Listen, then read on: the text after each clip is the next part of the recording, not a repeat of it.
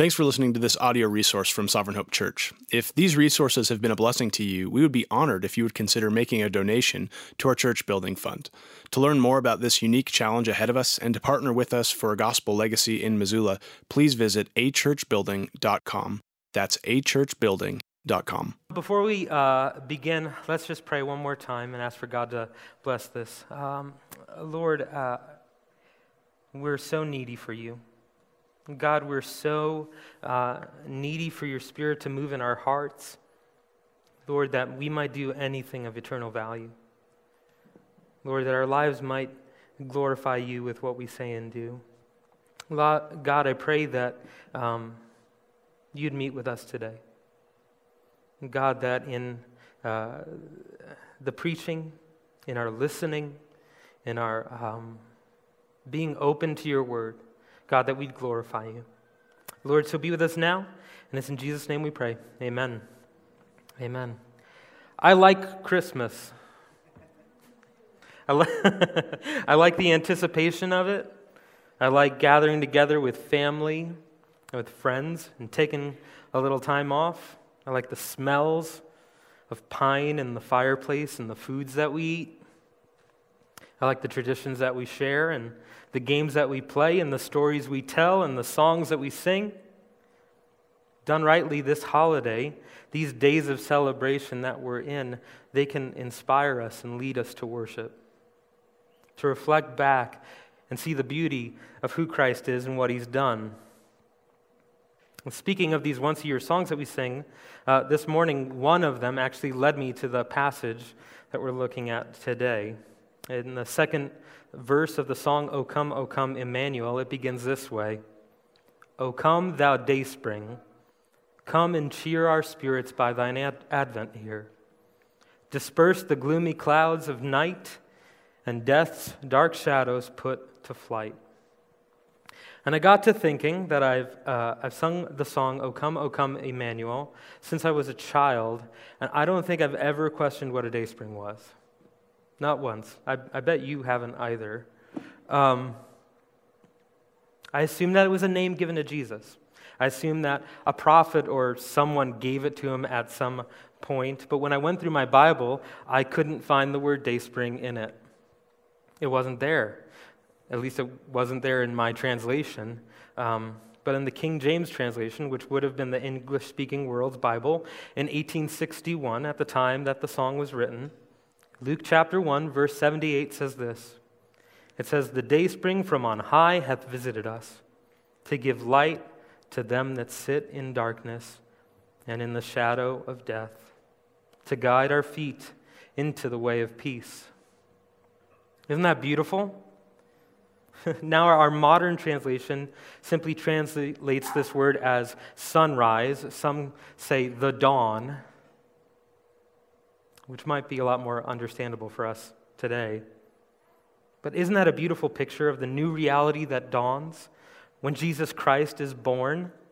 The darkness of sin and death begin to disappear as the light of the glory of God in Jesus Christ comes into the world.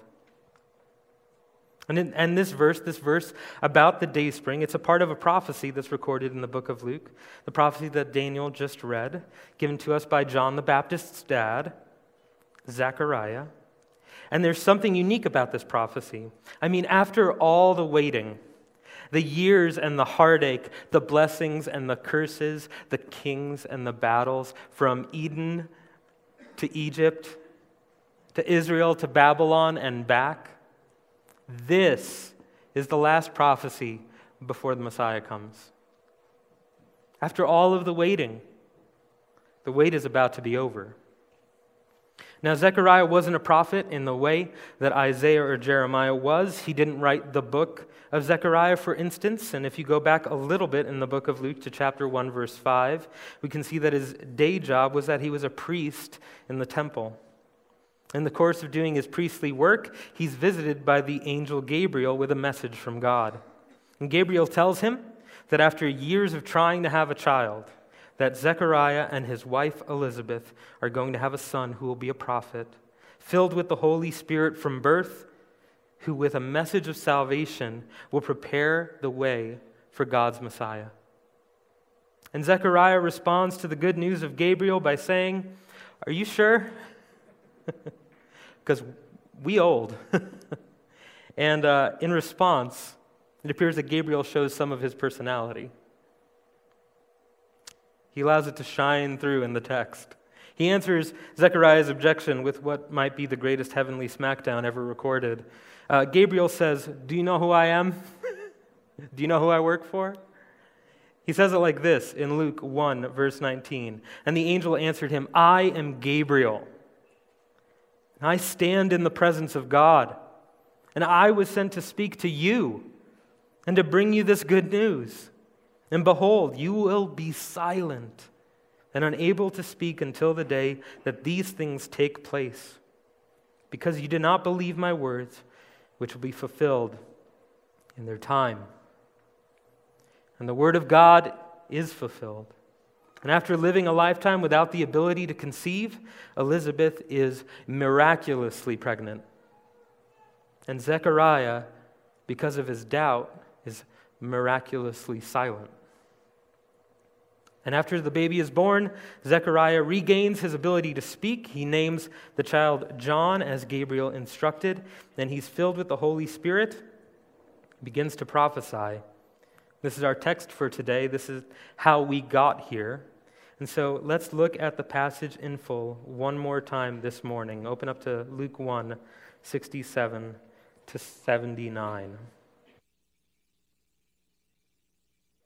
"And his father, Zechariah, was filled with the Holy Spirit and prophesied, saying, 'Blessed be the Lord God of Israel, for he's visited and redeemed his people, and has raised up a horn of salvation for us in the house of his servant David, as he spoke by the mouth of his holy prophets from of old, that we should be saved from our enemies and from the hand of all who hate us, to show the mercy promised to our fathers and to remember his holy covenant, the oath that he swore to our father Abraham, to grant us that we, being delivered from the hand of our enemies, might serve him without fear, in holiness and righteousness before him all our days. And you, child, will be called the prophet of the Most High, for you will go before the Lord to prepare his ways, to give knowledge of salvation to his people in the forgiveness of their sins, because of the tender mercy of our God, whereby the sunrise, the dayspring, shall visit us from on high, to give light to those who sit in darkness and in the shadow of death, to guide our feet into the way of peace." So here we have this cranky and cursed old man. He opens up his mouth for the first time, but his words aren't bitter, they're beautiful. And what was so profound to Zechariah, and why is this important for us to consider today? Here's what we're going to see. We're going to see that salvation has come into the world. We're going to see that salvation is more than we could have ever dreamed of. And lastly, as we close today, like Zechariah, we'll be encouraged to wait and believe in God's salvation. So our first section for today is this, that salvation has come into the world. And in this section, we're going to see two reasons why. And the first reason is because of God's mercy, and the second is because God keeps his promises. Now, our primary text concerns the last prophecy about Jesus before he came, but consider the first prophecy about Jesus in Scripture comes almost simultaneously with God's first act of mercy towards humanity. Jesus and mercy have always been intertwined. Jesus has always been the solution to our problem with sin and our separation from God.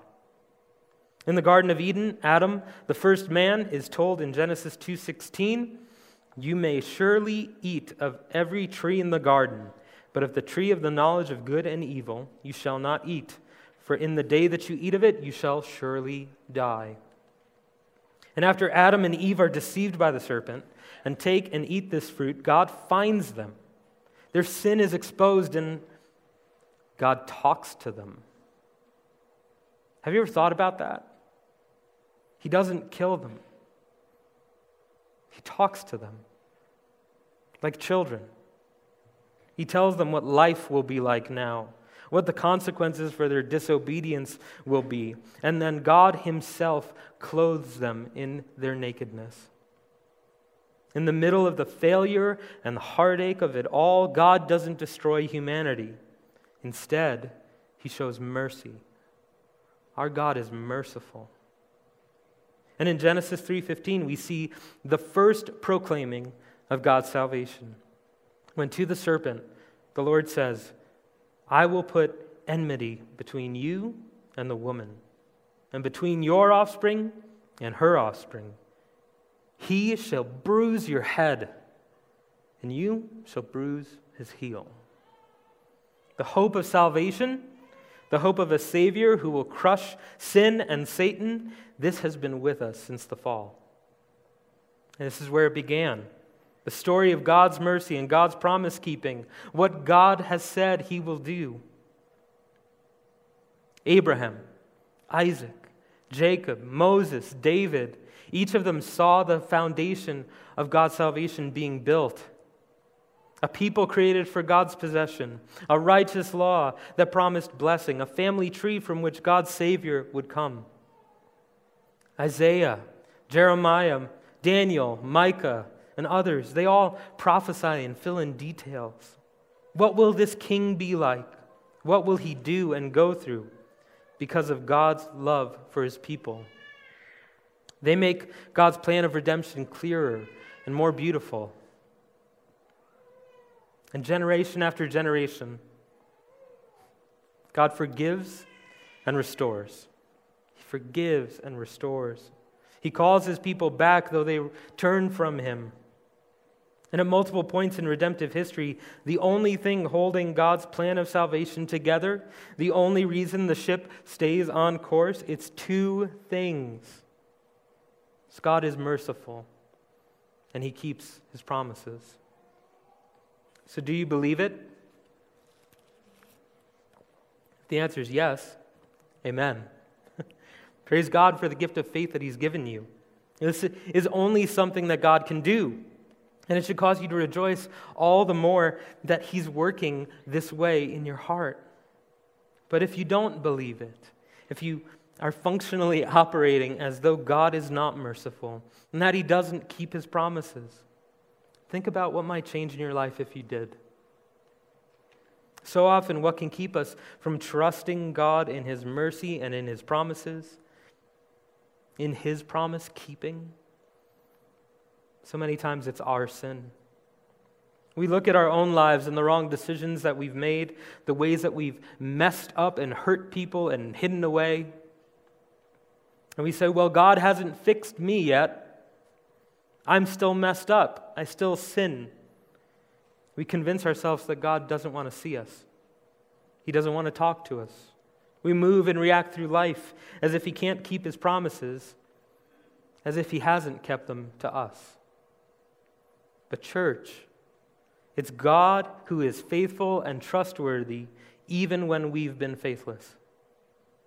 Our sin and our inability to keep our promises, it exposes our weaknesses, not God's. Our disobedience exposes our frailty, our helplessness, our faithlessness, not God's. And when we feel far from God, it's not God who's moved. God's grace is near. God's mercy is near. God's salvation is near. As James says in James 4, verse 8, he says, draw near to God, and he will draw near to you. So what are you waiting for? Turn to the Lord today and find him faithful in his mercy and in his promises. Like his promise for salvation in Romans 10:9, if you confess with your mouth that Jesus is Lord and believe in your heart that God raised him from the dead, you will be saved. His promise to help us evangelize and defend our faith in Luke 12:11-12, do not be anxious about how you should defend yourself or what you should say, for the Holy Spirit will teach you in that very hour what you ought to say. And find Jesus faithful to his promise to be with us forever as we labor in the building of the church and disciple making. When he says in Matthew 28:20, behold, I am with you always to the end of the age. And so whether you've walked with the Lord for years or the Spirit of God is calling you to take your first steps, don't wait in this. Salvation has come and is found in Jesus. Today I've been praying for you, that God might give you faith in the middle of whatever you're facing. The great needs that we have and the dissatisfaction that we feel in our hearts, they're meant to point us to the one who is the only supply of true joy. And Zechariah has found it. He's found true joy. In verse 68, Zechariah's prophecy, it begins with exalting praise. Remember, he's had 9 months of silence to think about what God is doing in this moment in history. And when he can open his mouth and communicate again, he rejoices over God. He wasn't immediately convinced that he would be a father when Gabriel came to him and spoke to him. But he's now so convinced of God's salvation that he puts it in the past tense. Look at how Zechariah speaks of God's mercy and his promise keeping in Luke 1, 68-75. Blessed be the Lord God of Israel, for he has visited and redeemed his people. He has raised up a horn of salvation for us in the house of his servant David, as he spoke by the mouth of his holy prophets from of old, that we should be saved from our enemies, from the hand of all who hate us, to show the mercy promised to our fathers, and to remember his holy covenant, the oath that he swore to our father Abraham, to grant us that we, being delivered from the hand of our enemies, might serve him without fear, in holiness and righteousness, before him all our days. And later in verse 78, he goes on to say that everything that God is doing is because of the tender mercy of our God. Now, tender is not a word I'd use for a relationship that is far off and in the background, as if God has just set up the world and tossed it away, looks at it from afar. Tender is a word we'd use for how a mother is with a newborn child. Tender describes how you come alongside a brother or a sister in the middle of their deepest grief. But here, tender, it also describes the mercy of our God. God's mercy is tender mercy, promised mercy. It is sure and trustworthy mercy that has been in the works for a long time. In the text, look again at why it says that God has visited and redeemed his people, verse 72, to show the mercy promised to our fathers and to remember his holy covenant, the oath that he swore to our father Abraham. Do you remember what God promised Abraham? In Genesis 12, verses 1-3, it says, "Now the Lord said to Abram, go from your country and your kindred and your father's house to the land that I will show you, and I will make of you a great nation. I will bless you and make your name great so that you will be a blessing. I will bless those who bless you, and to him who dishonors you I will curse. And in you all the families of the earth shall be blessed." In Jesus Christ, God has done exactly what he promised. And the entire earth has been blessed with the invitation to come and see and believe in God's salvation from sin. God has made a way where there was no way. And by God's grace, the old sacrificial system could, by the shedding of blood, imperfectly atone for sin. But in Jesus' coming and dying on the cross for sin, the earth is blessed with a way to be restored to God and to stand before him as righteous. And this brings us to our next section, because this is just one of the many ways that salvation is more than we could have ever dreamed of. Have your expectations ever been completely shattered? Have you ever had a preconceived idea that was just wrong by like an order of magnitude, but in a good way? 5 years ago, when I was first considering the call to come and be a part of Sovereign Hope Church in Missoula, Montana, I had no idea what to expect about this part of the country. I think I initially imagined a sparsely populated wasteland. Something like a desert, but cold. And while I'm kind of right, admit it, right? Driving on 93 today, it was like hyperspace. It was so cold and snowy and impossible to drive, and I was fishtailing the whole way here. And here we are in the wasteland in our warehouse. Now, the truth is that happens.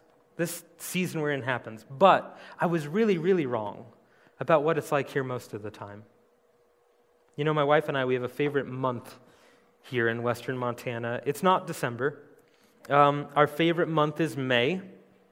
We like May because after all the snow and the gray days that hang over you like a weighted blanket, we anticipate May. We long for May. We talk about it. We make plans for it. Because that's when it warms up. And the grass is back. The sun is bright. The skies are blue. And the days are so long that you can still see trails of sunlight behind the mountains at 11 p.m. We wait for May because May in Missoula is unlike anything. It's so beautiful. I didn't even have a category for it before I came here. Before I lived here and I saw it. The salvation that God has been planning for humanity from eternity past is like that. So complete and amazing and good that you couldn't dream it up on your most imaginative day. Zechariah could have never dreamed the Messiah would have to die to redeem God's people. Just think about how over the course of traveling together year after year, Jesus had to explain his death and his resurrection multiple times to those closest to him. And the disciples, they still didn't get it. None of the Jews in Jesus' day would have. And so when Zechariah says that God has visited and redeemed his people, when he says in verse 71 that we'll be saved from our enemies and from the hand of all who hate us, when he says in verse 79 that the Messiah will give light to those who sit in darkness and in the shadow of death, Zechariah is hoping that his people, Israel, will be delivered from the oppression of Roman rule. And that the Messiah, this king promised out of David's family line, he will reign over them instead. But God's salvation is an order of magnitude better than he could have ever imagined. Because we're not just saved from man's oppression. We're saved from sin's oppression. This is massively good news. Because the greatest problem that the world has ever faced, it isn't the anger, the violence, and the oppression of one nation against another, or one human against another. Our greatest problem is that we've sinned against a holy God, and in that condition, we find ourselves justly deserving God's wrath. Now in America, we may not feel this hope as profoundly as some of our brothers and sisters around the world do, that we are not just saved from man's oppression, but we're saved from sin's oppression. Because there are millions of Christians today who live in countries that are opposed and closed to the gospel. And the governmental or cultural persecution that they experience, it can range from a simple bureaucratic difficulty to imprisonment or even death. And so the new gospel reality of deliverance from sin through Jesus Christ, it gives us boldness and comfort in a hostile world. Our greatest oppressor has been defeated, and if our greatest fears have been relieved, every other fear becomes smaller. We, like the psalmist in Psalm 118, verses 5-7, can say, "Out of my distress I called on the Lord, and the Lord answered me and set me free. The Lord is on my side, I will not fear. What can man do to me? The Lord is on my side as my helper, and I shall look in triumph on those who hate me." Do you remember what Jesus has to say about our enemies from Matthew 5? In verse 44, he says, "I say to you, love your enemies and pray for those who persecute you." This is astounding This is Jesus revealing what God's kingdom is like, because we've been forgiven by God when we didn't deserve it. We can forgive others when they don't deserve it. And the gospel change that God is working through us, it's then felt and seen, and it calls others to find out who this Savior is. Zechariah is right that Jesus' redemption will save us from our enemies, but it's just so much better than he thought. We're not just saved from our enemies, we're saved from our greatest enemy, death. Now, I don't know about you, but when I see the verses in our passage that say we'll be saved from the hand of our enemies or we'll be delivered from the hand of our enemies, I have trouble thinking about who my enemy is. There are no bullies in my life, except for Mike Vandersanden, but that's a different story. And I've never been a soldier. I've never faced an enemy combatant. I have no idea what that's like. But all of us feel the profound wrongness of our greatest enemy. He brings sorrow and pain, anger, anxiety, and fear and loss and destruction. There are many in our congregation today that have recently felt the pain and the sorrows that this enemy brings. And still many more who are walking close beside those who are in the middle of profound physical sufferings and in end-of-life ailments. And Romans 6:23 tells us plainly who this enemy is and where he came from. Romans 6:23 says that the wages of sin is death. And not just the passing of our mortal bodies, but a spiritual death as well. For those who die in their sins, death and separation from God are frightening truths. But I only read half of Romans 6:23. The wages of sin is death, but there is hope. And here's the full verse. For the wages of sin is death, but the free gift of God is eternal life in Christ Jesus our Lord. And so Zechariah is right again, but it's so much better. God's Messiah will save us from our enemy, our greatest enemy, and the wage of sin, death, it's paid for by Jesus himself. In the cross, Jesus would take everything that we deserved, and by faith, we receive all that he deserves.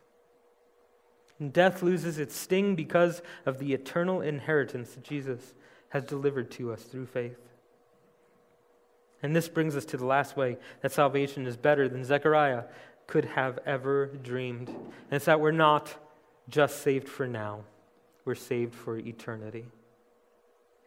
In our text picking up at Luke 1:74-75, it says, being delivered from the hand of our enemies, we might serve him without fear, in holiness and righteousness before him all our days.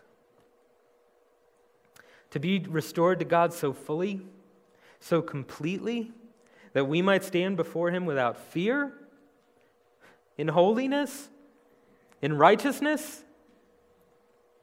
This sounds like the relationship that God had with humanity in the Garden of Eden.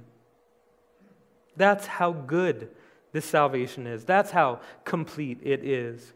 Eternity with God, restored with fellowship and peace. But there is something different, you know? The relationship is not exactly the same as it was before. It's deeper. And when Zechariah in verse 77-78 talks about the message that his son John will preach, he says that this message will give knowledge of salvation to his people in the forgiveness of their sins because of the tender mercy of our God. And so yes, something has changed. The relationship is deeper, and it's deeper because now we know God's grace. We sinned against God, and God has forgiven us at a great cost. Not because we deserved it, or merited it, or worked for it, or earned it, or did more good than bad.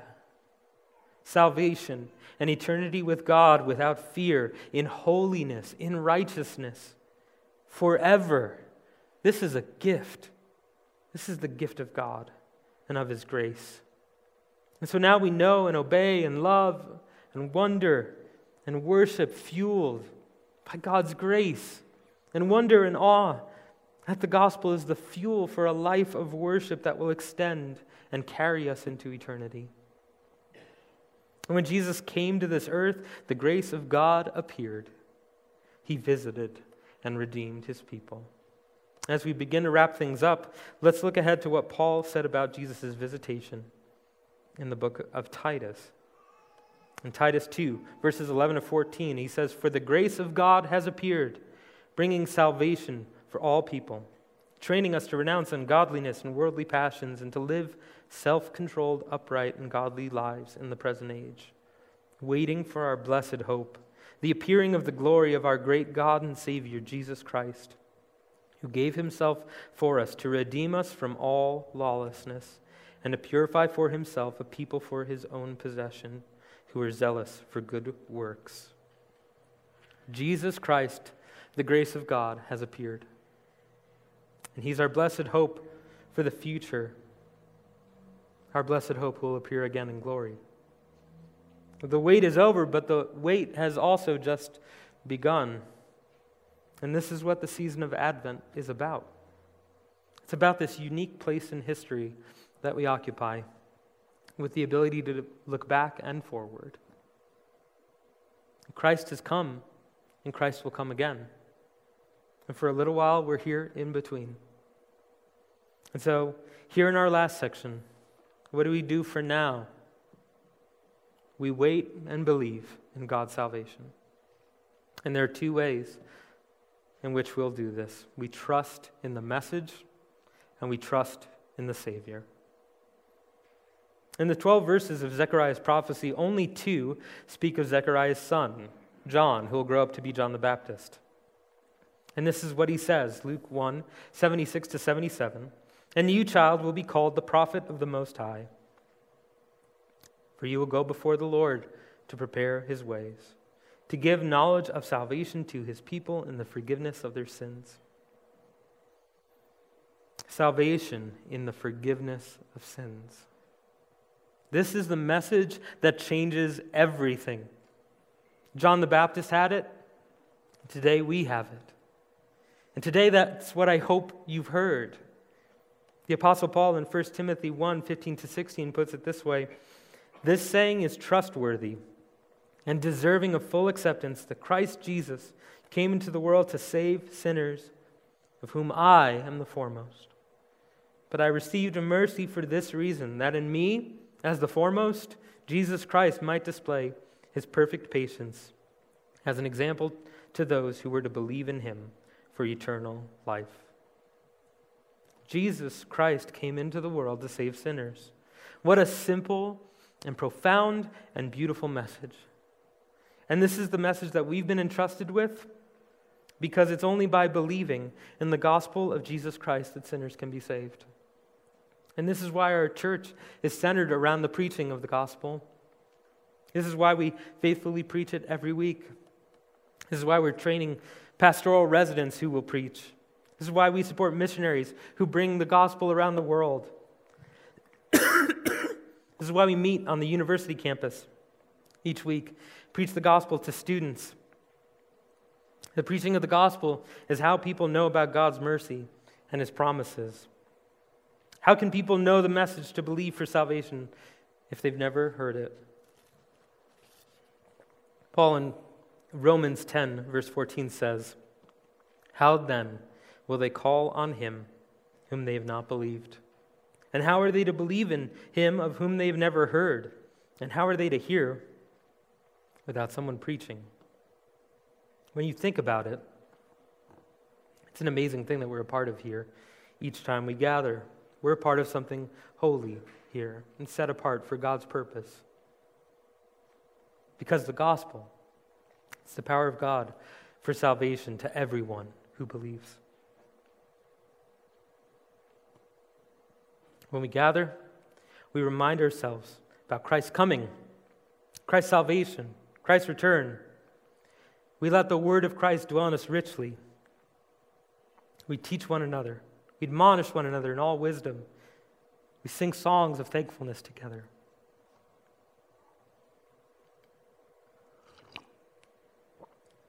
We do this because we want to give the knowledge of salvation away and then trust the Holy Spirit to turn hearts in faith.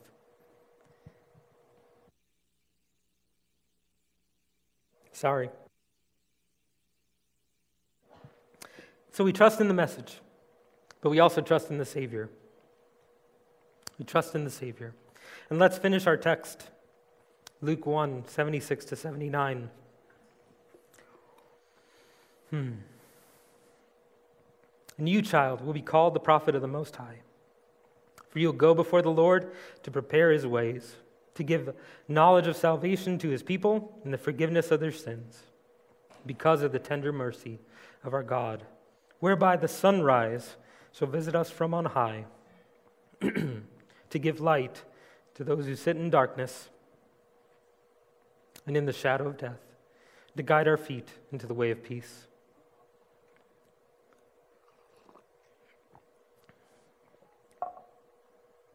To wait and believe in God's salvation is to let the light of Christ shine on you. It's to let the light of his word and his gospel guide you. In Jesus' own words, he says in John 8:12, I am the light of the world. Whoever follows me will not walk in darkness, but will have the light of life. So does this word of God light the path of your life today? What does following Christ look like for you? On the face of it, waiting and believing sounds extremely passive. But believing is full of activity. It demands something of you. It'll change you. How you spend your time, your money, your energy, how you talk, how you dress, what you do for fun, what you watch on TV, what you do on Friday night, how you parent, how you treat your spouse, how you treat anybody. Only believers will do the hard work of belief, but they'll do it with joy because of the incredible gift of God's grace in the gospel. So do you do the work of belief? What's changed? And what needs to change while we're here between Christ's coming and his coming again? We're waiting for Christ's return, but don't wait on this. Treasure Christ in your heart today, and he will be your treasure forever. In the first advent, Zechariah couldn't have imagined how perfect and how complete and how beautiful God's salvation would be. And when Christ comes again in the second advent, he himself will bring the dawn of a new eternal day, and it will be better than we could ever have dreamed of. The dayspring from on high hath visited us, to give light to them that sit in darkness and in the shadow of death, to guide our feet into the way of peace. The wait is over for the salvation that Jesus brings. May we live lives of worship now, do the work of believing now, and ready our hearts for that moment when our faith will be made sight and Jesus brings a new eternal day. Let's pray together. Father God, Lord, I pray that we would long for your coming. Lord, that we would wait with patience for your return. God, that we would see your faithfulness throughout history, Lord, and it would cause our hearts to remain steadfast. Lord, we thank you for the salvation that you've brought and that it's so much better than we could have ever imagined. Lord, I pray that we would not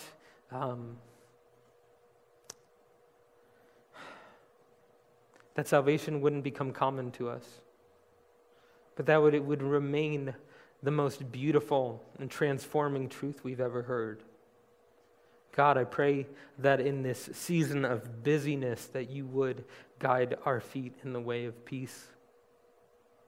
God, that we would be peace bringers. God, that we would be people that can rest in the salvation that you've brought.